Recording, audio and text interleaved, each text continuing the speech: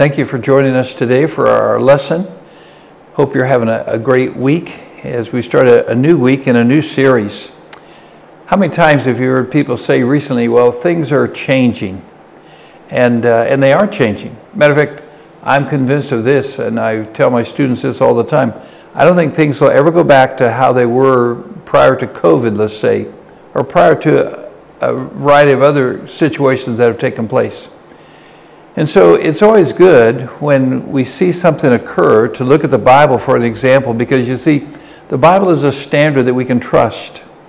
And I would rather build the standard that we're going to shoot for on the Bible than any other standard. And we're not the first generation that's had a situation where things are changing. The book of Joshua talks about these changes, and we're going to look at some of the characters in a minute. But I want us to look, first of all, at the overall story. It's an interesting one.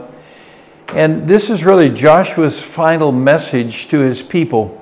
And let me tell you this, his final message was a great one, a good one. And we do well to heed it. In 1 Corinthians 10, it says that the things that have happened to Israel and to the Old Testament saints have happened for our example. We're to learn from them. And that's why I say, well, things are changing, but let's not regret that. Let's take that in stride, but let's see what we should do to make sure that those changes actually work for the glory of God and for the benefit of mankind. And so look at the story in Joshua chapter 24, verse 29. It came to pass after these things that Joshua, the son of Nun, the servant of the Lord, don't you like those titles? The servant of the Lord, died being 110 years old. They buried him in the border of his inheritance at Timnah-Serah, which is a Mount Ephraim, on the north side of the hill of Gaash. And Israel served the Lord all the days of Joshua, and all the days of the elders who outlived Joshua, who had known all the works of the Lord that he had done for Israel. And the bones of Joseph, which the children of Israel brought up out of Egypt, buried they in Shechem, in a plot of ground which Jacob bought from the sons of Hamor, the father of Shechem, for 100 pieces of silver, and became the inheritance of the children of Joseph. And Eleazar, the son of Aaron, died, and they buried him in a hill that pertained to Phinehas, his son, which was given him in Mount Ephraim. Wow. Big changes were occurring for Israel. And you know what? Big changes are occurring for us. And so let's look at these important changes to see if we can't use that as a compass for what we can do in our day and time when things are changing. Things are changing dramatically. And you know what? More changes are going to come. We're not done seeing changes. But God is still the same. And so let's look at these leaders. Well, first of all, Joseph. Joseph, remember in Egypt, he said, I don't want my bones to be here. I believe that God has promised us a land. So carry my bones. And so when I see them mention the burial of Joseph's bones, it reminds me of the promises of God. You know, the promises of God are good whether the things are changing or not. You know, God doesn't change. God's standard is holy and it's stable. God's salvation is wonderful and it's stable, it's forever, it's eternal. And so we do well to understand that the promises of God in changing times are exactly what we need to hang on to. And then another leader was Joshua. What a leader he was. Remember, it was Joshua and Caleb that were faithful to report the true story of the promised land. It was Joshua who accompanied Moses in so many of the activities. And I know that Moses knew God face to face, as it says, and Joshua was his deputy. And let me tell you that Joshua was a legend in his own. And it wasn't just Joshua, it was also the elders that outlived Joshua. To me, the fact that he dies here, it says changes are coming, but it has to do with the fact that the possessions, you see, Joshua was in charge of bringing the people of Israel out of the wilderness, across the Jordan, into the new land. Moses was restricted. This was the job of Joshua. And now, when you come to the end of the book of Joshua, the land has been conquered Now it's the idea of possessing your possessions. And Joshua, the great leader, the one who had been so consistent in his walk, he dies. And that's, if that wasn't enough, here's Eliezer. Eliezer, wow, the son of Aaron, the faithful high priest. And now the high priest dies. Why would that be a marked and important change? Well, here's why. Because remember that there were cities of refuge. And these cities of refuge, this is where people would go and get protection if an accident occurred. Someone was accidentally wounded or killed. They could go there for protection from the family. But when the high priest died, now everyone is released. And so the bones of Joseph remind me of the promises of God. They're stable. Joshua and his death, it reminds me of the possessions that God has given us to possess. You know, we're well equipped as believers, but sometimes we don't possess our possessions. And deliverance, when the high priest dies, it was a deliverance time. And so these are big changes that were taking place. Let me tell you how big these changes are. I think the only way to look at it is just turn forward a page or two in the book of Judges, and what a change the book of Judges is. If you ever get up in the morning and you feel really pretty discouraged, read the book of Joshua. It's a book of victories. But maybe some morning you get up and you say, you know what, I'm feeling so good I can't control it. I got to tame down a little bit. Well, read the book of Judges because it's filled with failures. Joshua's victories, Judges is failures. And so no sooner does the leader Joshua die. And now look at Judges chapter 1, verse 1. Now after the death of Joshua, it came to pass that the children of Israel asked the Lord, saying, who shall go out for us against the Canaanites first to fight against them? And a verse or two later, well, they pick Simeon, who must have been the toughest of the brothers. They said, we'll send him. He's our best fighter. He's our champion. But the truth was, they should have said, the Lord's still here. It's the Lord God Almighty who would deliver us. You see, I look around at all that's taking place, and if we're not careful, we really don't give credit to the Lord, do we? I know things are changing. Don't get me wrong. There are times I look at America and I say it's really changed. There's times I look at local churches and say, wow, it's really changed. And I can remember, I'm old enough to remember when people used to sing incredible songs, hymns that praised God to the highest, that the words were deep meaning. I can remember a time when every single person brought a Bible to the Bible study. I can remember a time when it didn't matter if your sermon went a few minutes longer because we weren't on such a routine that we had to flee to the next activity. But things are changing. And we have to say, all right, what's the standard? What can we learn from this? And so in Israel, things were changing. Yes, Joshua died. But that's because the possessions were possessed. Eliezer died. That's because God had a way to free those that were captive in the refuge cities. And the bones of Joseph were buried. Changes were coming, but God was still able to meet the needs. And what I find interesting, when you come to these last two chapters of the book of Joshua, there's some important lessons concerning changing times. One of those has to do with altars. Matter of fact, recently, after one of our trips to Israel, I became occupied with the idea of altars. How many times the word altar is written in the New Testament as well as in the Old Testament? But certainly there were some altars here in the book of Joshua. And to my surprise, it's one of the dominant characteristics of this book. For example, if you go back just a little bit to the book of Joshua, you'll find that they were in the process, chapter 22, of building an altar. And it's interesting because, let me just read you the verse 16. What trespass is this that you committed against the God of Israel, to turn away this day from following the Lord, in that you have built you an altar, that you rebel this day against the Lord? How can an altar be a rebellion to God? Well, you see, God met them at an altar. And you might say, why would he meet them at an altar? Well, here's why. Because you see, the only place for a holy, righteous God to meet sinful man is at an altar on the grounds of bloodshed. And you find that pattern all the way through the Bible. It begins in the book of Genesis, chapter 4. And it goes all the way through. And then in Hebrews, chapter 13, we'll look at this. It might be tomorrow before we get to this part of our lesson. You're going to see that we have a great altar, an improved altar, a better altar than anyone ever had in the Old Testament.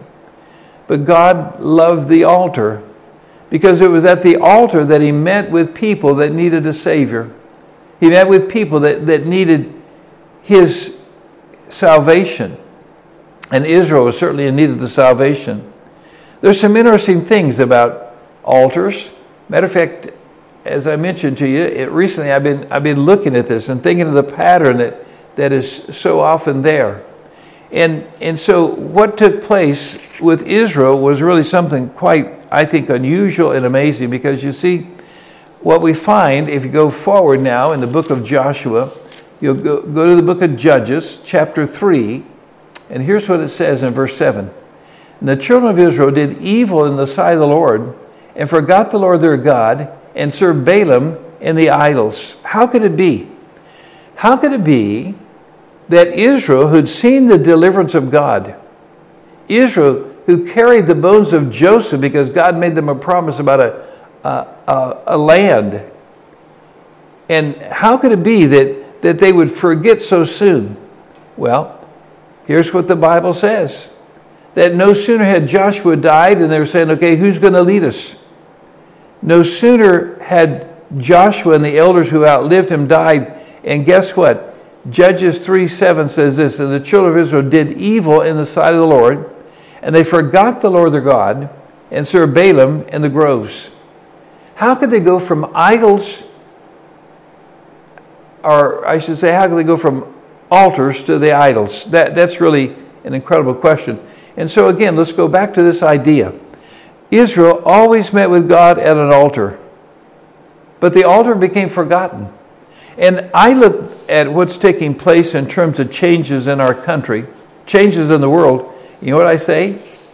I say it's this: we've forgotten the altar. Yeah, we've got our eyes on a lot of things in the local church. We've got our eyes on a lot of things in Christianity, but our eye is not on the altar. Because you see, we're going to find that there's a great new altar for the New Testament. It's not the old altars of the past. And so God met them at the altar. You know, remember when he instituted the tabernacle, and later would be in the temple, and there was the Ark of the Covenant. And the Ark of the Covenant was like an altar. It was where they would put the lamb. Once a year, the high priest would put the lamb there between the two cherubim. And here's what the Bible said, and God would meet with them there. And so the altar was a place of meeting. You see, I think today we have the idea that we can meet God anywhere, anytime, doing anything. And that's not true. He's a holy God. He's a righteous God. No more than you could meet the king anywhere. But there's a way to meet the king, and there's a way to meet God. And it always begins with an altar. And the problem here in the book of Joshua, as it comes to an end, and the book of Judges begins, is that it says this: they did evil in the sight of the Lord, and they forgot the Lord, and they began to serve Balaam in the groves. How sad, because you know what?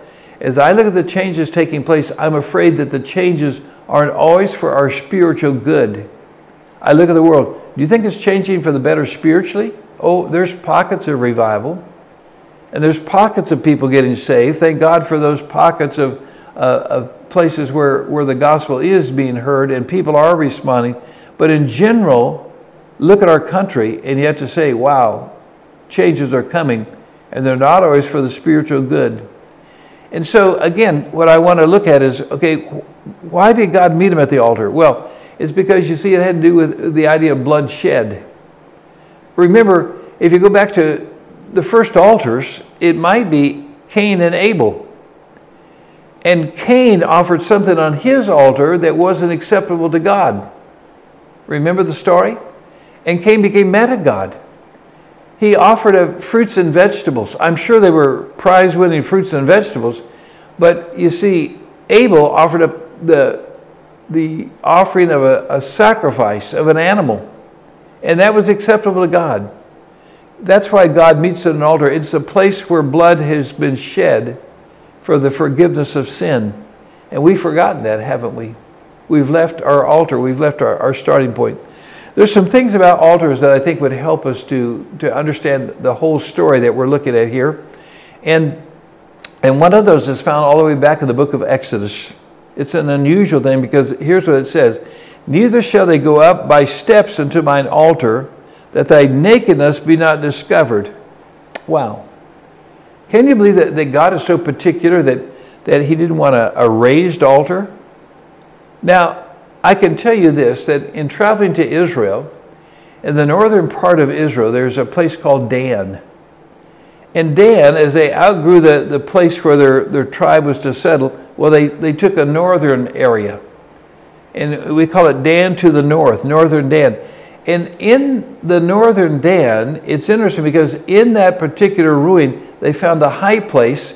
And of all things, this high place where Israel, and the Bible commends them for it and blasts them for it and says you're wrong, you find that the high place actually has steps leading up to it. What would be wrong with that? Well, let me tell you what I think the principle that God has here. Why no steps? Because you see, as a priest would walk up those steps, because of how his garment would be on his body, his legs and his body could be exposed. And the priest was not to be exposed. God said that's not acceptable. Furthermore, the steps speak to elevation of human achievement. And God said, no, you'll come to me, you'll meet with me on humble ground, on level ground. You don't raise yourself up. Sometimes I look at how we're doing things today, and I wonder if we're not trying to promote ourselves. We're not trying to say, God, look how good we are, look how big we are. No, we need to approach him humbly, don't we? The Bible says this, in the coming day, every knee will bow. And I look at how people are singing and praising to God. I wonder if maybe there's a time that we shouldn't humble ourselves and come to him. I wonder if we wouldn't have a better relationship with him. And then there's another aspect of altars that I see in the Bible. This is found in the book of Joshua, chapter 8, verse 31. It says this, "And the altar of whole stones over which no man hath lifted up any iron, and they offer thereon burnt sacrifices unto the Lord and sacrifice of peace offerings." Why would it be that you were to have whole stones and not cut stones? Matter of fact, let me tell you how important this is, because just recently, in the area of Shiloh and around the area of Shechem, right where these stories take place, they found an altar. And we've reported this on BTIP, because remember Dr. Scott Stripling, he said, wow, I recognize that altar has cut stones. It's not the altar that we're looking for. And so they made the incredible discovery by digging down deeper to the next level. And when they did, they found an altar that fits the description of the book of Joshua and the book of Leviticus. And it wasn't cut stones, it was whole stones, indeed Jewish in nature. And what a discovery that was. And we reported that on other things. I can't get into those details today. But what's the significance of that? Why would it be that whole stones should be used and not cut stones? Well, here's what I think. I think it's because, you see, the cut stone has this idea that somehow or another man's work is part of atonement. On the cross, Jesus paid it all. I can't improve on the salvation that Jesus did on the cross. You see why the altar is important? Because these altars are all speaking to the fact that there would be a day that Jesus would be the ultimate sacrifice. He is the ultimate altar, as we're going to see. And so he said, don't elevate yourself. Don't try to add to salvation. Don't make it so that we expose our things. Why? Christ is going to die for our sin. And so how does this all come into play? Well, for this, I think it's important that we go to the book of Hebrews just for a moment. And I think you'll enjoy this whole idea of what God is trying to present here. Because in the book of Hebrews, in chapter 12, it says, "And to Jesus, the mediator of the new covenant, and to the blood of the sprinkling that speaketh better things than that of Abel." Now, there was something about Abel's altar and sacrifice that Hebrews, in an interesting name for a book, Jews, Hebrews says there's a way to improve. Matter of fact, it's Jesus that is the better thing. And then you go down to chapter 13 and look at verse 10. We have an altar of which they have no right to eat who serve the tabernacle. And who was our altar? We find out that the altar is actually a person. That altar is Jesus. Wow, what a significant aspect of this. You see, the altar of Abel was important. It was so important that Cain said, no, I'm not going to take the life of an animal. And then you know what Cain did? He took the life of his brother. This guy who didn't want to take the life of an animal now would kill his own brother. You know, isn't it amazing that sometimes the very thing that we think is going to please God might be an obnoxious thing to him. And you see, God decided that the only way to have sin forgiven would be through the offering of blood. And that's why the altar is important. God always meets us at the altar. It's on the basis, on the grounds of shed blood. And so then we come to this comparison. How could it say in Hebrews that there's a better sacrifice? Because wasn't Abel's sacrifice good for him? It was. But you see, I believe that it's a picture of vengeance, and it was only temporary. And later, Christ's altar, Christ himself would become the altar. And it's the sacrifice of forgiveness, and it's forever. And so Hebrews is right. The altar of Jesus is way better than the altar of Abel. We see that Christ is the superior offering. Because another thing is this, that Jesus was himself the sacrifice. He was the altar. He was the high priest.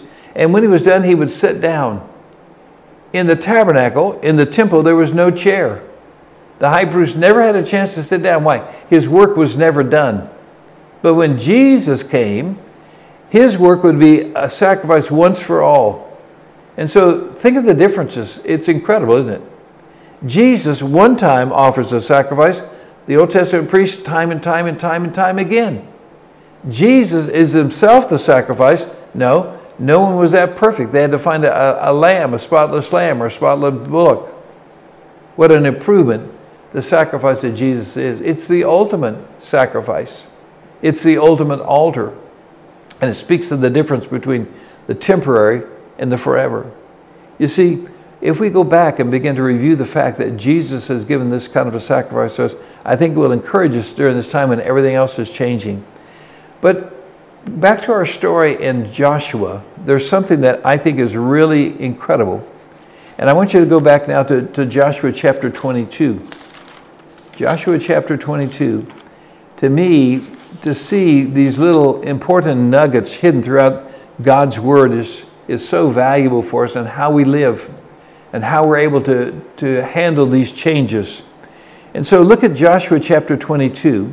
And we read verse 16 because Joshua came to a certain group of people. They were 2.5 tribes. It was Reuben and Gad and a half tribe of Manasseh. And they made a strange request. They said, hey, Joshua, we have cattle. We have a lot of cattle. And if we could stay on the other side of the Jordan River, we'd be happy because that looks like a good land for cattle. And Joshua said, you got to be kidding. God has given you a provision in the promised land. Why would you not cross over the Jordan? And he said, well, we have much cattle. And this is a good land for cattle. And we'd rather not, you know what, Joshua? We'll right on the border. We'll be able to see you. Every morning we'll get up and we'll wave to you across the Jordan River. And Joshua was brokenhearted about it. Matter of fact, the book of Numbers carries this story, and we'll look at that in our lesson tomorrow because I think this is so important. Because in verse 16, Joshua says, you built an altar that you might rebel this day against the Lord. A few verses later, verse 19, listen to this. Notwithstanding, if the land of your possession be unclean, then pass you over into the land of possession of the Lord, in which the Lord's tabernacle dwells, and take possession among us. But rebel not against the Lord, nor rebel against us, in building an altar beside the altar of the Lord our God. You see, They said, we want to build an altar that's going to look like the altar. I call it a fake altar. And you know what? This was so unpleasing to the people that they were on the brink of a civil war. 9.5 tribes said, you know what? If you build this altar, it's going to break the commandment of God. Now, here's why they were concerned. They saw what Achan did. One man stole when they went into the promised land, and God judged the whole nation of Israel. My friend, I look at America, and you want to know something? I see us breaking the laws of God. I see what Daniel did. Daniel confessed his sin and the sins of his people. I don't know what sin Daniel had personally, but I know this, that in chapter 9 of Daniel, he confesses to God his sin and then the sin of his nation. My friend, I think we need to do that. Things are changing. But a righteous, holy God is still almighty. A righteous, holy God has promised that he will deliver us, and I believe his promise is true. That's the lesson of Joseph. We have our possessions. We need to possess them. We need to live in the strength of them. That's the lesson of Joshua. And we have our freedom. That's the lesson of Eliezer. Yeah, things were all changing, but God had not changed. My friend, do you understand? The Bible is still the sure word of God. Jesus is still the sure salvation of a lost and needy world. Things might be changing, but we have our stability. What's remarkable on this is we find in this chapter 24, it says this, that verse 22, and Joshua said unto the people, you are witnesses against yourself that you have chosen the Lord to serve him. And they said, we are witnesses. Why would he make them say a witness? Well, back in chapter 22, verse 34, it says this, the children of Reuben, the children of Gad, call the altar Ed. And the word Ed actually means witness. I hope you see the significance of this. Joshua said, do you understand that God said, I'm to have only one place to meet you? And now you're building one. And they said, no, this is a fake one. We're never going to put a sacrifice on it. It's just going to be used as an object lesson. We're not attached to this. We're still attached to the real altar. We're still attached to the one that's there in the promised land. But we're going to live on the border, and this was going to be more convenient. Almost caused a civil war. And finally, they named this altar Witness. And Joshua said, okay, I want you to swear that you are a witness against yourselves, that you've chosen the Lord to serve him. And they said, we are witnesses. Wow. You know what? God wants our allegiance, doesn't he? There's another part of the story that I want to tell you about, but we're going to have to do that tomorrow. Things are changing. But my friend, here's the good news. The Word of God hasn't changed. Things